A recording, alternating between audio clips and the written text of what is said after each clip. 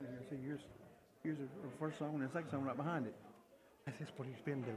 So that's how they've been doing it. Not been doing two songs back to back. There's always something between it. That's how it's been the past couple of weeks because we'll see. Okay. All right. Good morning, everyone. Morning. Welcome to Crestview Baptist Church. Thank you for choosing to come worship with us today. I'm glad to have you here. I'm happy to be here myself this Sunday morning. If you're a guest or a visitor with us for the first time, we'd love to have a record of your attendance. If you could just fill out a visitor card in the pews in front of you, drop that in the offering plate when they come by, that would be good. It'd be good to get to know you. So, just a few things going on this week. Don't forget our Wednesday night services. Our youth and children's services are out in the building. We have our regular prayer meeting up here for our adults. So don't forget that. Terry wanted me to tell you Saturday morning, but he didn't tell me what time. Where is Terry? Saturday morning, we're going to pick up luminaries. I'm not sure. Terry, what time Saturday morning? What time? About, 9? 9 o'clock Saturday morning, if you could come here to help pick up luminaries and get all that picked up, and that'd be greatly appreciated. So if you could come out for that. I don't think there are a lot of announcements going on. I do want to say that pretty soon you're going to see a definite date for Bible school in the bulletin. I've already got it, not announced it yet. So here's what I'm telling you. Between now and June, if you buy an appliance, if you get something that has a big box with it, I'm wanting to collect every piece of cardboard that I can. For our Bible school this year, it's called Keepers of the Kingdom. It's about, it's a castle-themed event. It's about the armor of God, and we are going to turn our whole church into a castle. So any piece of cardboard that you get between now and June, if you'll come, if I'm not here and you set it in the preschool room, I'll get it and I'll move it to storage down in the youth building. Be greatly appreciated. More about that to come, but other than that, I don't have any other announcements right now.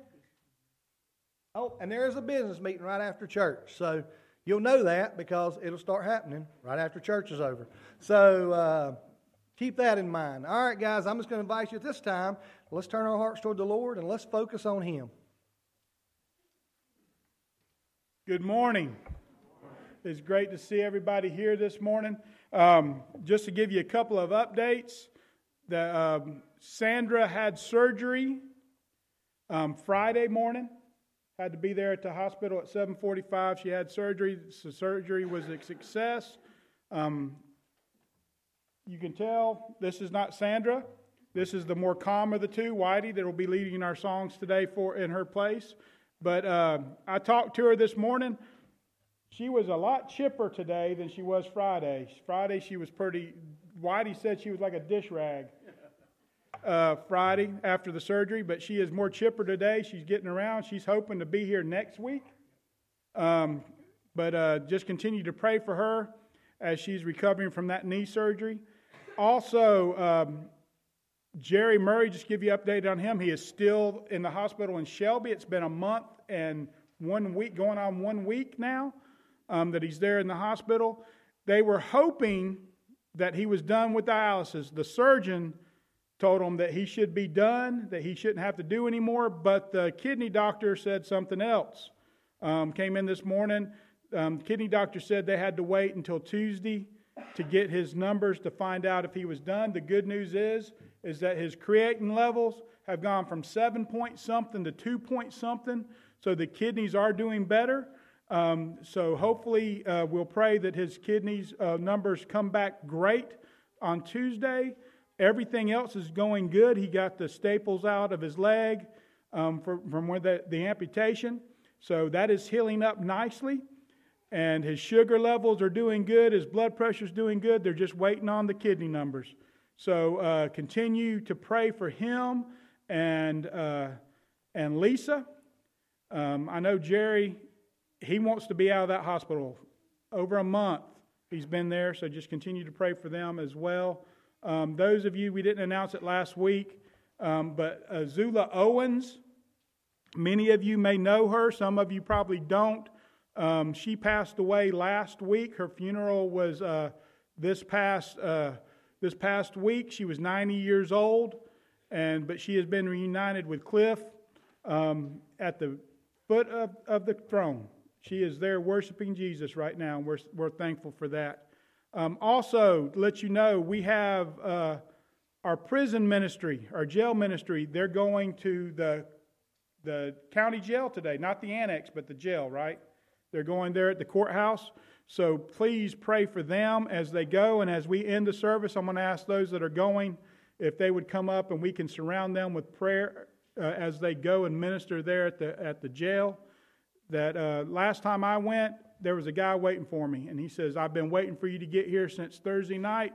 He says, I'm ready. I want to accept Christ. So we're excited about that and the opportunity to minister to these people as they're there in jail. So at this time, please join me in prayer as we begin our time together. Our blessed Lord and Savior, we come before you. Dear Lord, we thank you for the opportunity to come to your house, to gather together with like-minded people, to gather together in the name of Jesus and worship you this morning. Dear Lord, you have heard the updates on Sandra and Jerry about the homegoing of Miss Zula. Dear Lord, there are so many things that we have that are on our hearts that we lay them all at your feet. Dear Lord, we ask that you work in each and every way as only you can. Take away the pain. Fill the emptiness. Give us the strength to continue serving you day to day. Dear Lord, give us the faith to trust you. And dear Lord, with those concerns laid at your feet, we ask you now that you fill this place with your presence. That your Spirit move among your people. So that we feel you this morning. We feel your presence here with us because you promised that if 2 or 3 are gathered in your name, that you will be in the midst of them. We trust in that promise, dear Lord. Dear Lord, speak through me today as I bring your word. Speak through Chad as he works with the children. Speak through Whitey as he leads us in worship today. That when we leave this place today, dear Lord, we know that we have been in the presence of God. And that we will be better equipped to be your disciples and take your gospel to this world. Bless this time that we have together today. May you receive all the honor and glory. And it's in the holy and precious name of Jesus Christ, our living Savior, we pray. Amen. Good morning. I'd like you to stand, please, as we turn to hymn number 3, Worthy of Worship.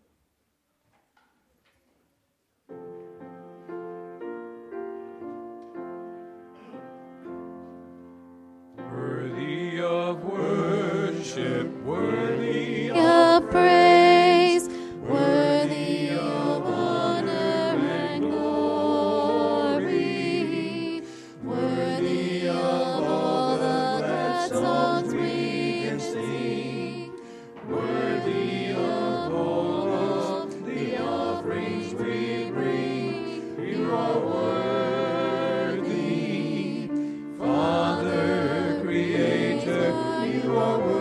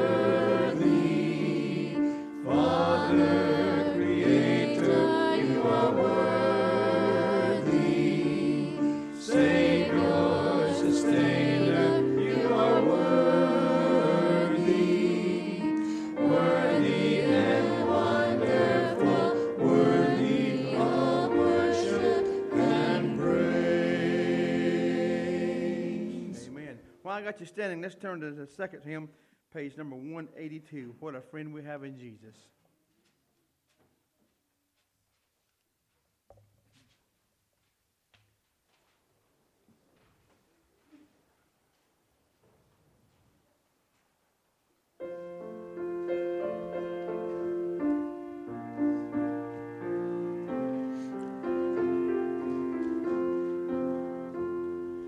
What a friend we have in Jesus, all our sins and griefs to bear. What a privilege to carry everything to God in prayer. Oh, what peace we often forfeit. Oh, what needless pain we bear. All because we do not carry everything to God in prayer. Are we weak and heavy laden, covered with the load of care? Precious Savior, still our refuge. Take it to the Lord in prayer. Do thy friends despise, forsake thee? Take it to the Lord in prayer. In his arms he'll take and shield thee. Thou wilt find a solace there. Amen. Seated, please.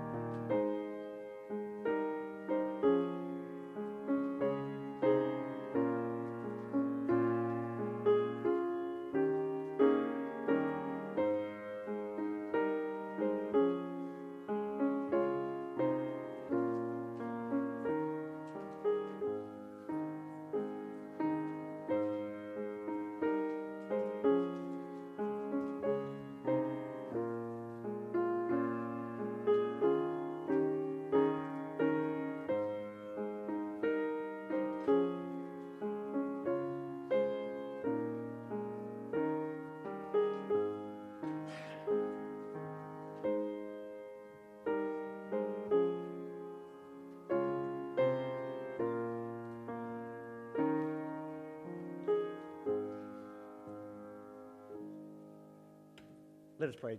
Lord, thank you for the offering that we received. Lord, bless it to where it can go be used in your glory, that everybody shared with this for you, Lord. We're all trying to please you and do everything we can on our offerings and tithes. Amen.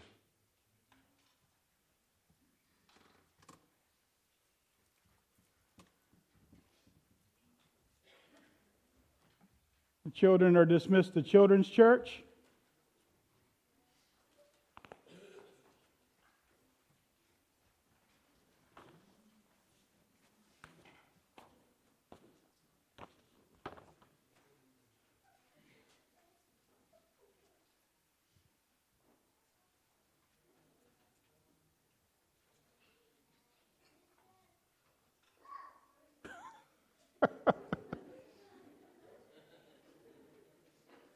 I know you people sitting up front didn't see that, but little Teddy Barcher said in the wrong direction, and then he realized where he was going, and he spun around on his heels, woo, and took off. Last week, I shared with you about a vision for the new year. about how we had to recommit ourselves to being obedient to Jesus Christ, including making disciples.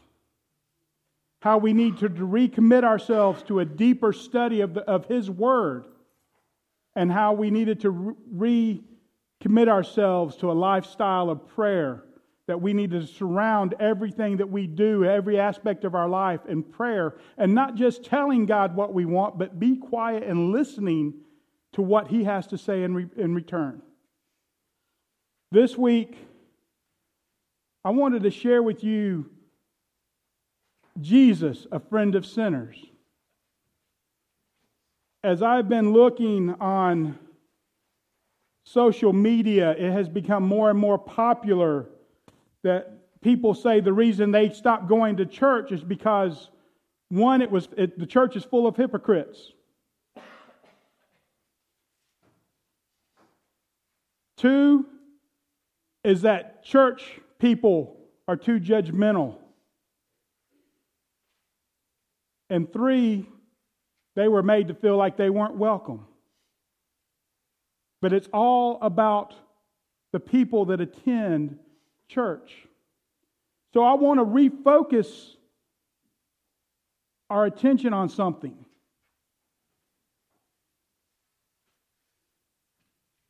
Jesus, a friend of sinners. Now, this term has become greatly misunderstood and definitely misinterpreted. So we're going to look at Scripture and see where this term came from and talk about what it literally means to us as a church, as disciples of Christ. So if you would turn to Mark chapter 2, and if you stand as I read this, we're going to be looking at verses 14 through 17. 14 through 17. Now, this is where Jesus called Matthew to come and follow him, one of his disciples.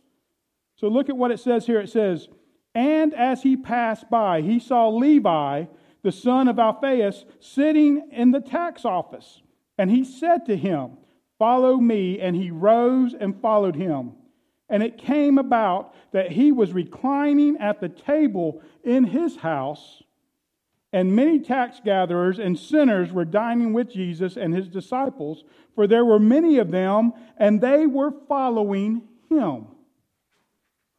And when the scribes and the Pharisees saw that he was eating with the sinners and the tax gatherers, they began saying to his disciples, 'Why is he eating and drinking with tax gatherers and sinners?' And hearing this, Jesus said to them, 'It is not those who are healthy who need a physician, but those who are sick. I did not come to call the righteous, but sinners.'" What did he say? "I didn't come to call the righteous, but sinners." Let's pray. Dear Lord, thank you for what we see recorded here in the book of Mark. Thank you for your word. Dear Lord, to help us to understand what it means to Jesus being a friend of sinners. Speak through me today, and it's in the holy and precious name of Jesus Christ our Savior we pray. Amen. You may be seated. Like many stories, anytime Jesus did anything, you had this group, this religious elite, the ones that thought they knew better, the ones that lived their lives in such a way that they saw themselves as being superior. So what did this religious elite, why did they take issue with Jesus eating at Matthew's house? See, it says there in verse 15, "And it happened that he was reclining at the table in his house, and many tax collectors and sinners were dining with Jesus and his disciples, for they were many of them, and they were following him." So reading that scripture, what it says is that, quite literally what it's talking about here, is that as he was there in Matthew's house and he was eating, there was a lot of tax collectors and his disciples. But why was he there? He was there Because it says that they were following him. Many of them were following him. Many of these people that he was eating with, the tax collectors, the sinners, they were putting their faith in Jesus Christ and they were following him. But why did they take issue with this? Why did the religious elite take issue with this? Quite frankly, for one reason. Because they saw themselves as righteously superior than those they considered sinners. See, to this religious elite of this time, they saw themselves, the Pharisees, the Sadducees, the scribes, the high priest, all these religious people, they saw themselves as being superior to anybody else because they held themselves supposedly to a higher standard.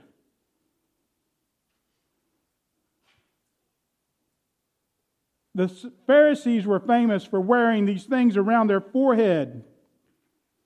And inside these little boxes that they wore strapped to their forehead was different scripture, Old Testament verses. They didn't have verses, but Old Testament writings that were rolled up in little scrolls and placed in this box. That way they could literally say, and in their mind they saw it this way, that they constantly had God's Word at the very front of their mind. Very much a mistranslation or misunderstanding of what God actually meant. You know, when God says in Psalm 1, where David writes that a righteous man takes delight in the word of the Lord, and in his law he meditates day and night. Not talking about wearing it on your forehead, but in their mind, their way of thinking, it was all about the show. Not what was going on inside, but about the show. So they saw themselves as being religiously superior or righteously superior to anybody they considered to be less. This include Gentiles, which was all non-Jewish. Jews that did not keep the letter of the law as they saw it to be important. And then you had those that were even less than sinners, tax collectors. Because these tax collectors were Jewish people that were working for the Roman government. And many of them, if not all of them, were cheats. They were allowed to, by Roman law, charge whatever they wanted to charge for taxes as long as Rome got what they were declaring. So if they wanted a 10% tax, they would charge 20%. They would give the 10% to Rome. Guess what happened to the other 10%? Right in their pockets. So they were looked at as traitors, as less than sinners. So when Jesus called a tax collector as his disciple, that was scandalous. But Lord help the fact that he went to his house and ate with not only him, but his other tax collector friends. Oh.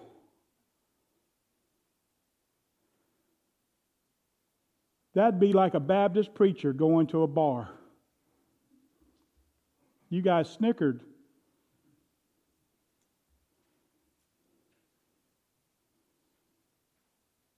But I'm going to tell you the truth.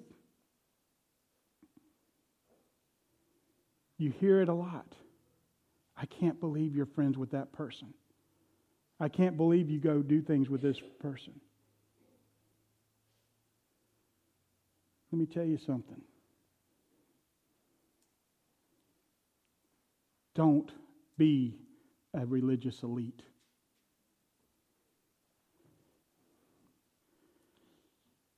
So what was Jesus' response to their objections, to the religious elite's objections and criticism? We'll look at verses 16 and 17 here. When the scribes and the Pharisees saw that he was eating with the sinners and tax collectors, they said to his disciples, "Why is he eating and drinking with tax collectors and sinners?" And hearing this, Jesus said to them, "It is not those who are healthy who need a physician, but those who are sick. I did not come to call the righteous, but sinners." What an incredible response from Jesus. Very straight, very pointed. It's not the people that are well that need the doctor. It's the ones that are sick that need the doctor. It's not the ones that think they need it all together or they have it all together, the religious people. It's not them that think they're good enough without me that I come to save. It's the ones that know that they're sinners. It's the ones that know they struggle. They're the ones I came here for, not the ones that think they have it all.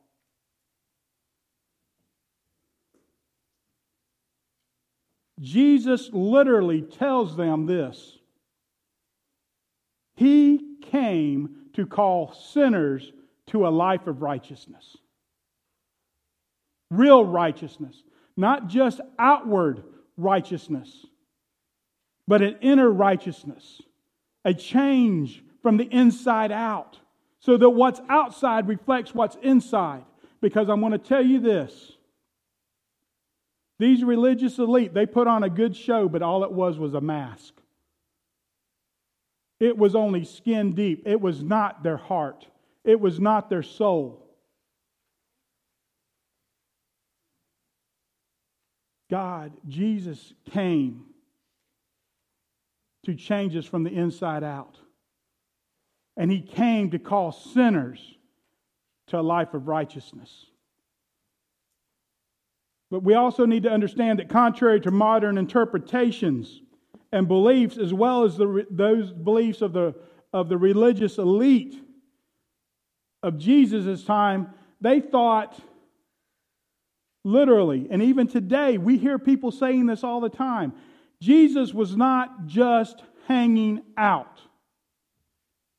A lot of people think, and today I hear it a lot, oh, Jesus was great, man, He hung out and partied. Yeah! That's not what Jesus was doing. The religious elite thought, hey, he's doing this. He's there with them and He's having a good time with them. And that's all He's doing in there. That's not what was going on. Well, also, Jesus was not partying with Matthew and his friends. He was not there just having a good time. And by being there with them, He was not condoning or was He participating in a lifestyle of sin. But you hear that today. Well, Jesus was okay with it. He partied with those guys. No, He wasn't. Because what does it say that they were doing? What does it say when I read these scriptures? Many of them followed Him. They turned their lives over to Him. They became disciples.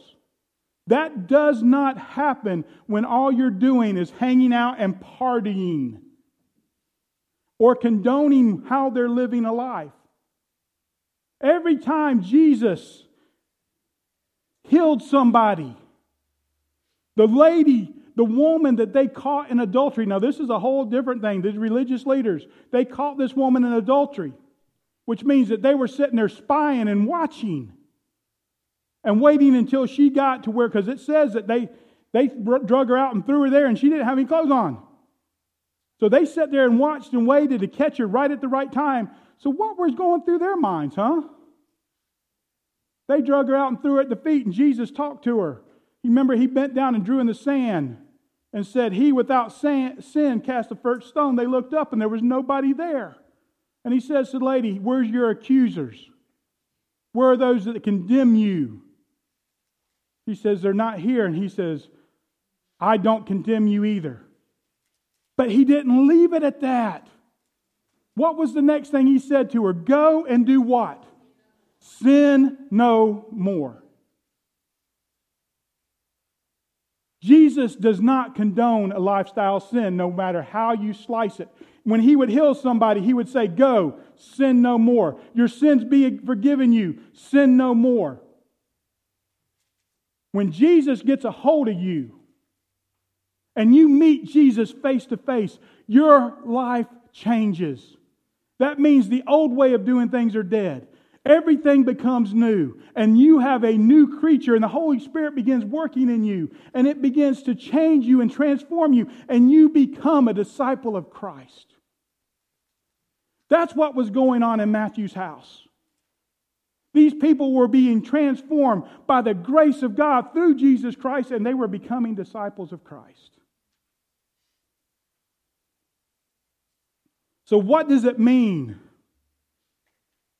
when we say Jesus is a friend of sinners? Number one, it means that Jesus sees past the superficial and sees our need for a Savior. Verse 17 again, "And hearing this, Jesus said to them, it is not those who are healthy that need a physician, but those who are sick. I did not come to call the righteous, but the sinners." And then in a similar story, when Jesus was walking through Jericho, and there was this wee little man. Anybody know what the wee little man's name was? Zacchaeus. Zacchaeus just wasn't a tax collector. Zacchaeus was a chief tax collector, which means that he was the boss of the thieves. He was a thief's thief. He heard Jesus was coming, so what did Zacchaeus do? He climbed up in a sycamore tree because the Lord he wanted to see. And as the Savior passed his way, he looked up in the tree and he said, "Zacchaeus, you come down, for I'm going to your house today." Now that's the song, but that's just based off of Scripture. He said, "I'm coming to your house. I'm coming to stay with you today." Oh, you talk about the religious elite having a heyday. And he went to his house. And on their way to his house, Zacchaeus turned over a whole new leaf, sitting there walking and talking with Jesus. He says, "Anybody I have done wrong, anybody I have robbed, I'm going to give them back fourfold from what I took from them. I'm going to sell all my stuff and give to the poor."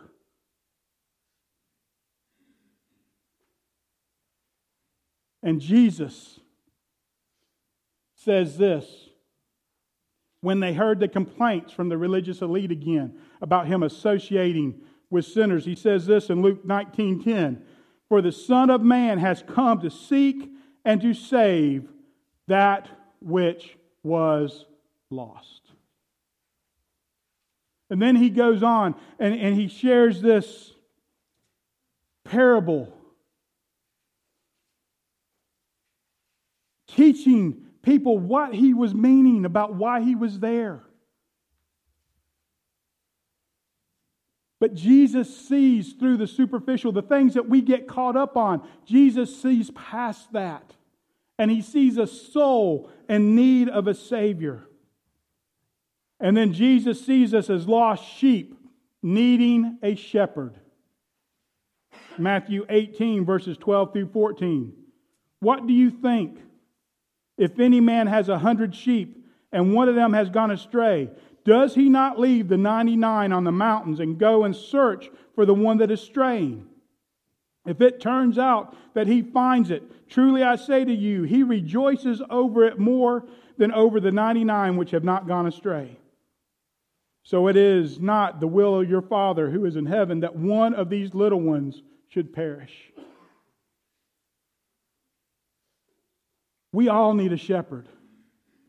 Every single one of us. And then Jesus loves us enough to meet us where we are. And He loves us too much to leave us there. When you think about what I just said. Jesus, friends of sinners, means that He loves us so much that He's willing to meet us where we are. But He leaves us too much, or He loves us too much to leave us where we are. You guys love anybody that much? Where you're willing to go meet them where they are, but you love them too much to leave them there? That's how God loves us. That's how Jesus loves us. In Romans 5:8, but God demonstrates His own love toward us in that while we were yet sinners, Christ died for us. Christ died for us. Guys, you understand what that's saying?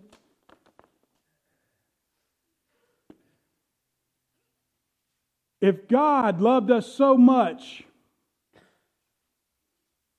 that He didn't expect us to get cleaned up before He loved us, then why do we expect people to clean up before we accept them? Honestly, church, we want people in our church that are just like us,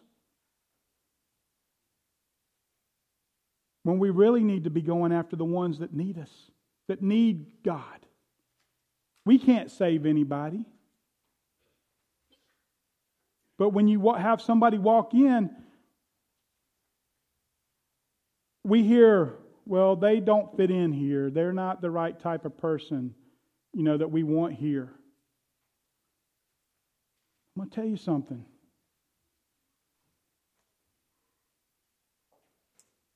God demonstrated His love toward us in that while we were still sinners, Christ died for us.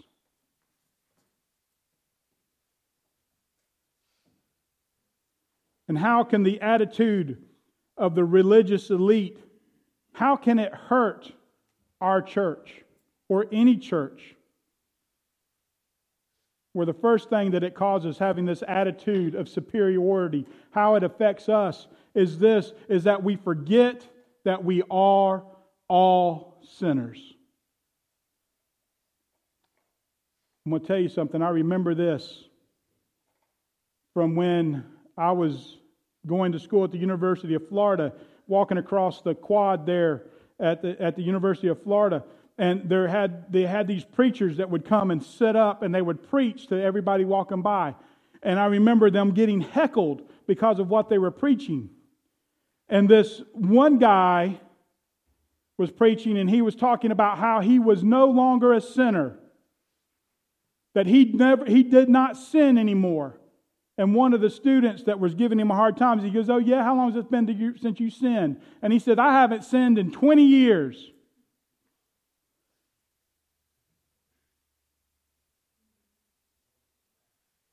I sinned on the way to church this morning." There is not a person in this room that did not sin. The difference between what we consider a sinner and what we consider a saint is a sinner saved by grace. The forgiveness of Almighty God through the blood of Jesus Christ. It does not make us better than anybody else because we are just like them without the mercy of God. And we need to understand that and realize that we are all sinners. And when we get this religious superiority, we think that we're better than people. And we're not. We are just blessed because we are children of the King. The second thing that happens is we become legalistic. Look at Ephesians 2:8 and 9. And before I read this, what does it mean legalistic? It means that we put our emphasis on what we do just like the religious elite. It wasn't about what God did in them, but it is what they were doing. And they had to do certain things to be considered right. But what does Paul write in Ephesians 2:8 and 9? It says, "For by grace you have been saved through faith, and that not of yourselves. It is a gift of God, not as the result of works, so that no one can boast." Let me tell you something. What that verse says is that we have no right to be proud or think that we're better than anybody else because it's nothing that we did that gives us salvation. It is all about what Christ did. It's faith in Jesus Christ. And it even tells us God did it this way so no one could brag and think they were better than anybody else. But see, when we start getting in this attitude of superiority, it's all about what we do and how we do it, because it makes us feel better about ourselves. And it makes us think that we're better than other people. The third thing that it can do to hurt our church is we see it as our job to fix people instead of sharing the gospel or living out the gospel in front of them. We literally think that it's our job to fix people. Galatians 2:16. Nevertheless, knowing that a man is not justified by the works of the law, but through faith in Christ Jesus. Even we have believed in Christ Jesus so that we may be justified by faith in Christ Jesus and not by the works of the law. Since by the works of the law no flesh will be justified. Again, no matter what it is we do, nothing is going to be justified. And justified means made right with God. That's what it means. An easy way to remember this is it's justified, never sinned. Nothing that we can do will make us right with God. Nothing. Only Jesus Christ will make us right with God. And we think sometimes that it's our job to fix people. When we try to fix people, what do? Hurt people. Let's face it. When we try to do it, we end up making more damage than we do fixing anything. But it's Jesus that can take the broken pieces and put it back together. He can take a shattered life and make it into something great. He alone is the only one that's able to do that. His job is to fix people. The Holy Spirit's job is to convict and change people. Our job is to tell people about what Jesus and the Holy Spirit can do. That's our job. Living it out in front of them. Sharing it with them. Where they are. Now understand this. I'm not telling you to go to the bar and hang out and drink so that you can win people to Christ. Because I guarantee you one thing. You're sitting there drinking to them, the last thing they're going to do is listen to you share the gospel with them. I'm not telling you to go out and party. What I am telling you is you don't shun the people that do. Because they need to know the love of Christ. Regardless of where you are, you don't have to be standing behind a pulpit. Doesn't matter if you're a custodian. Doesn't matter if you're a teacher. Doesn't matter if you work in an office. Doesn't matter if you're a carpenter. Doesn't matter if you're a mechanic. Does not matter what you do.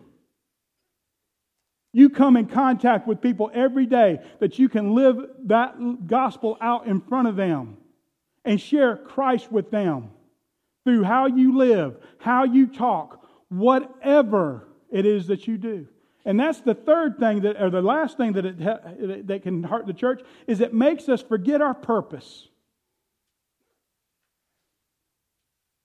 Why are we even here? What's the purpose of the church? What's the purpose of of being a disciple? What's our purpose? When we think it's all about us and what we do and we become a religious elite, we forget our purpose. And our purpose is very clear. Matthew 28, verses 18 through 20. And Jesus came up and spoke to them, saying, all authority has been given to me in heaven and on earth. Go therefore and make disciples of all nations, baptizing them in the name of the Father and the Son and the Holy Spirit, teaching them to observe all that I have commanded you, and lo, I am with you always, even to the end of the age. What restrictions do you see in those verses I just read in the Great Commission? What restrictions on who we need to go after is there? Does it say, don't go after anybody, don't go share with anybody that's of a different skin color? Does it say that? Does it say, don't share with people that don't believe the same way as you do? Does it say, don't go after people that voted differently than you did? Does it say, don't go after the people that have that don't believe in the biblical definition of marriage? Does it say, don't go after people that aren't as smart as you are? Does it say any of that? What does it say?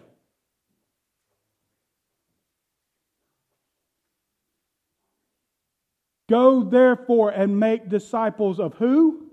All nations. John 3:16. For God so loved the world. The gospel has no restrictions on it. We forget that. You see, we, like most Baptist churches, we do the very same thing.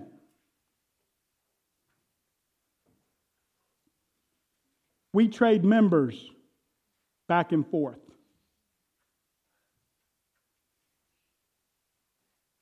I'm meeting with a group of pastors that there are 5 churches in the Lattimore area, and you draw a 3-mile radius around each one of those churches. Guess what? We overlap a lot. That's how close our churches are to each other. But in Cleveland County, 60% of Cleveland County residents do not attend a church anywhere. And I'm going to say that's on the low side. Because of COVID, I think it's more up toward 80% don't attend church anywhere. We don't have to go after each other members to get people that are just like us. We need to be going after those ones that aren't going anywhere. The ones that don't know Jesus Christ. We need to go in the highways and the byways. We need to go in the shrubs and the hedges. And we need to bring them in. And not worry. And listen, we definitely don't need to be telling each other, you're not good enough to be here. It's because of people like you that give our church a bad name. I'm begging to differ. If that's your attitude, you're the ones that are giving the church a bad name. Because there is no part of the gospel in that. We need to realize and remember that we are sinners saved by grace. And that we need to take that gospel to whoever will listen. And then do exactly what we're commanded to do. Teach them. It doesn't say change them. It says teach them to obey all that I have commanded you. You know, an interesting thing. When people start applying what they are learning, they start changing and growing. That's why it's so important that we renew our focus on the Word and digging into the Word. Our focus on prayer so that we can hear God's Word and we can see where God is leading us and we can teach others to do the same thing. And if we raise up a generation of new Christians that are founded in the Word of God and founded in prayer, God says that if I am for you, who can be against you? I shared the scripture last week. Philippians 4:13, I can do all things in Christ who is my strength. It is literally the only Bible verse I know in Spanish. But I can do all things through Christ who is my strength. I love the word in Spanish that's translated strength. It's fortalece. Fortress. God is my fortress. When we ground ourselves in the Word of God and we realize that we don't have it all together and we're not better than anybody else. I'm not talking about being a church that says it doesn't matter who you are or what you do, you're welcome here. I'm going to tell you, you're welcome here. You need to come and hear the Word of God. But I'm not going to tell you that everything's okay, because it's not. We are all messed up. We are all broken. And there are certain things that we as Christians do that is contrary to the Word of God. And instead of changing the Word of God to make us feel more comfortable, we need to allow the Holy Spirit work in us so that we match up to what God says. What I am saying, though, is that we focus on those things and we let people come in and we go get people that need to hear God's Word. It will change our church. It will change this community and it will change this world. We don't need to change what we teach to be more appealing to more people. We need to stand on the Word of God and let God do the work. That's what we need to do.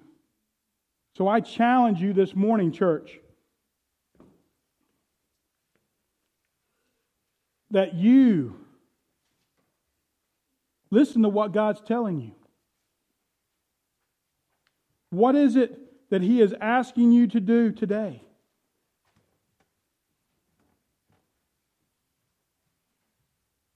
Is the Holy Spirit working in you and realizing that you need to know Jesus Christ as your Savior?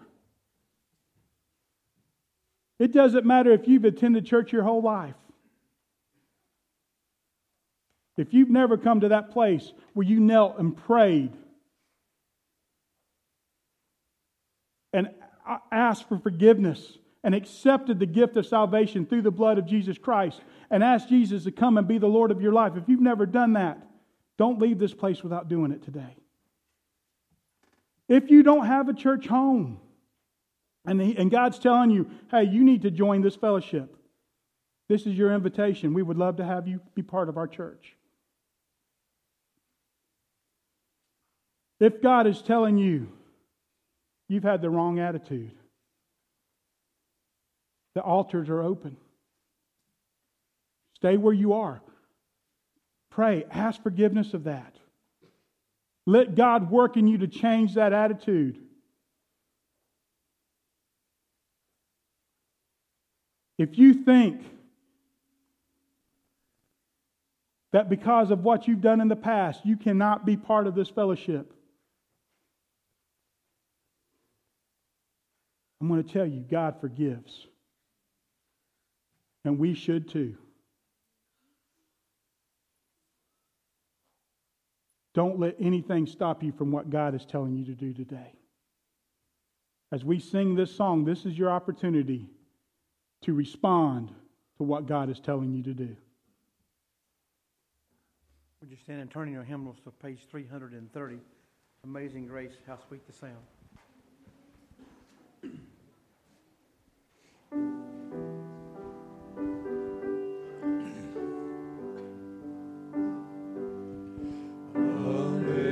Amazing grace, how sweet the sound that saved a wretch like me. I once was lost,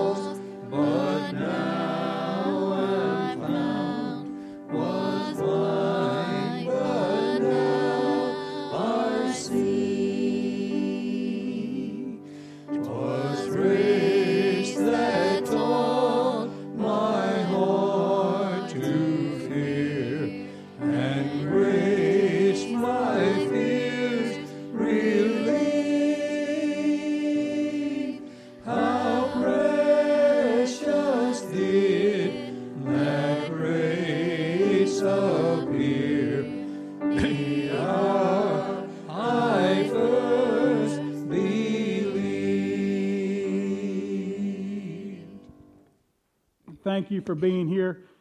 We do have business meeting, but before we dismiss for our business meeting, I would like for Joe and Jackie to come down here. Come on up here, Joe. Joe has been the one that got us, our church, involved in the jail ministry, and Jackie has come on board with that. I am part of that also, but today they're going to the courthouse. That is where they have the women's facility, as well as a few men that'll be there. So I'm going to ask if Robbie could come and as our deacon of the week, and as he dismisses our service time, if you would mind praying over them, and if Whitey and Jim would mind coming down and is just laying hands on Joe and Jackie today. Slide on over here, Joe. As we dismiss, pray over them as we dismiss our service time, that God would go with them, and that the Spirit of the Lord would go before them, and that the people they talk to would be receptive to the gospel today. Let's pray. Dear Lord, we just thank you for this day, Lord. We just thank you for all this message that we got. And Lord, we just ask you to be with Joe and Jackie as they go over here to the jail to minister to the ones that's incarcerated, Lord. We just ask you to be with them and guide them, and Lord, we just ask you to be with us and go with us this week, and just be with us and guide us this week. In your name we pray. Amen.